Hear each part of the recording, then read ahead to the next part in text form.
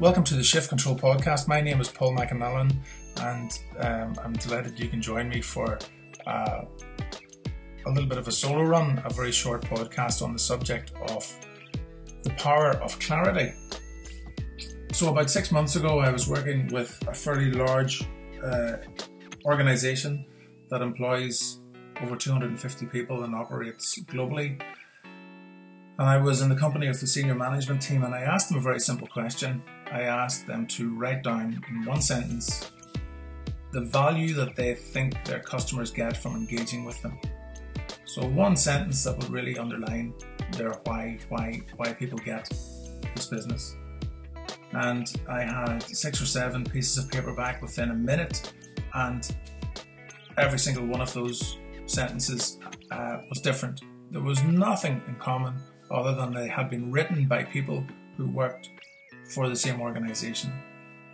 It was a little bit, not worrying necessarily, but it was fairly predictable insofar as there are many organisations out there who don't really fully understand why people buy from them or what value people are prepared to pay money for.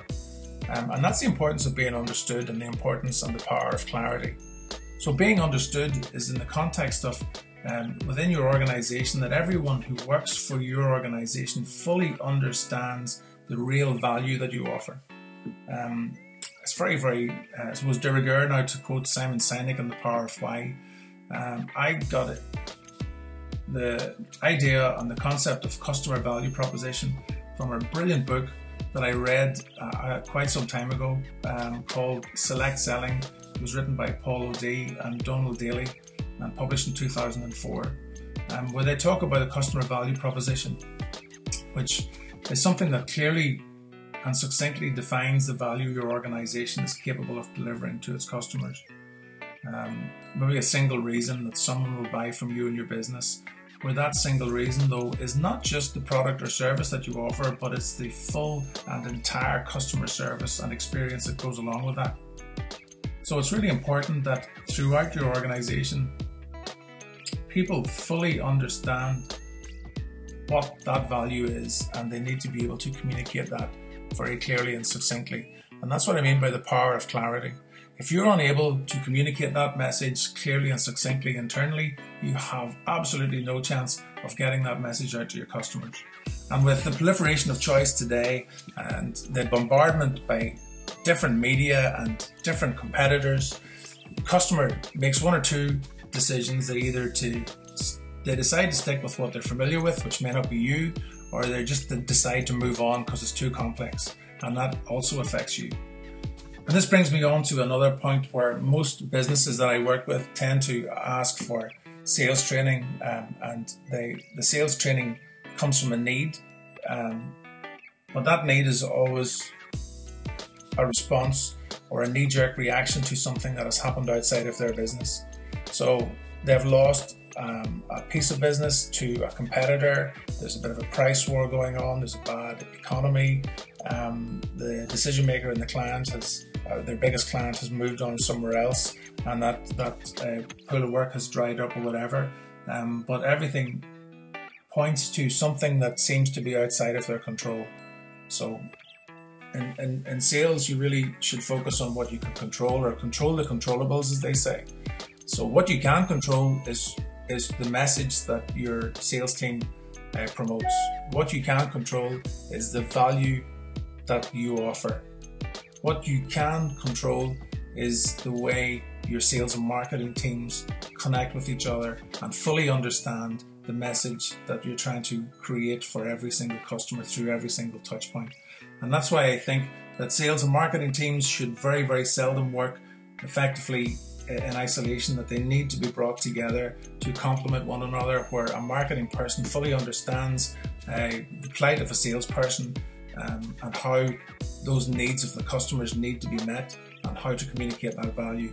And conversely, the salesperson needs to be fully au fait with all marketing messages, not just the value proposition, not just the mission statement, the brand values, if businesses are even lucky to have those.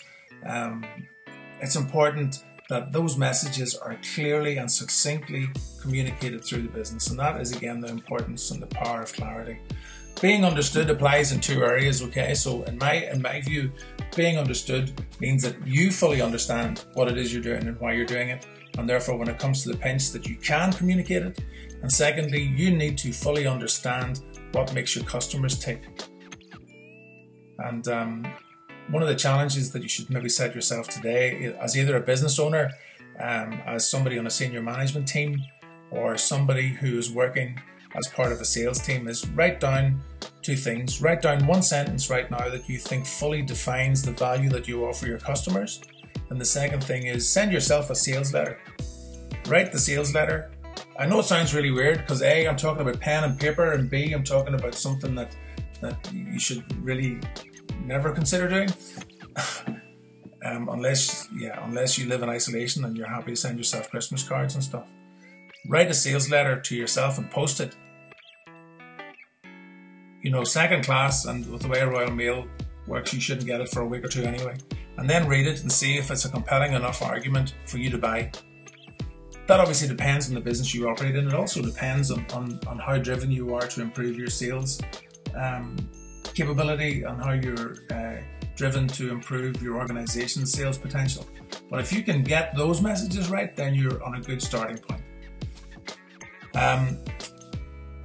The final thing I would say is that whenever I get asked, I get a lot of email inquiries through for people asking me to quote for sales training, and they buy the sales training the way they would probably try and procure anything else.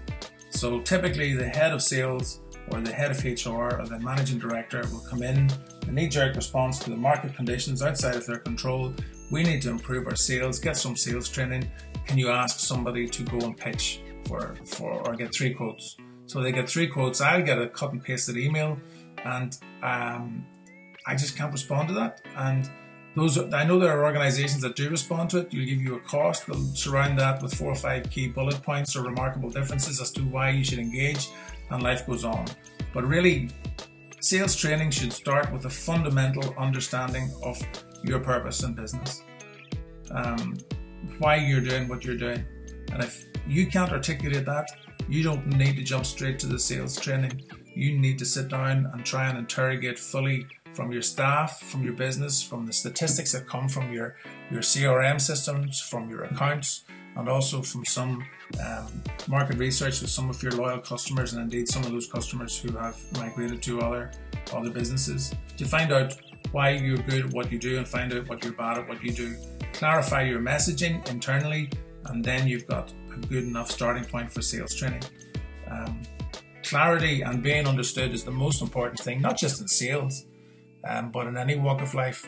Whether you want to go to a doctor, you really want the doctor to be able to explain to you concisely and clearly what the situation is, so that you can both deal with that outcome and get on with the diagnosis or whatever.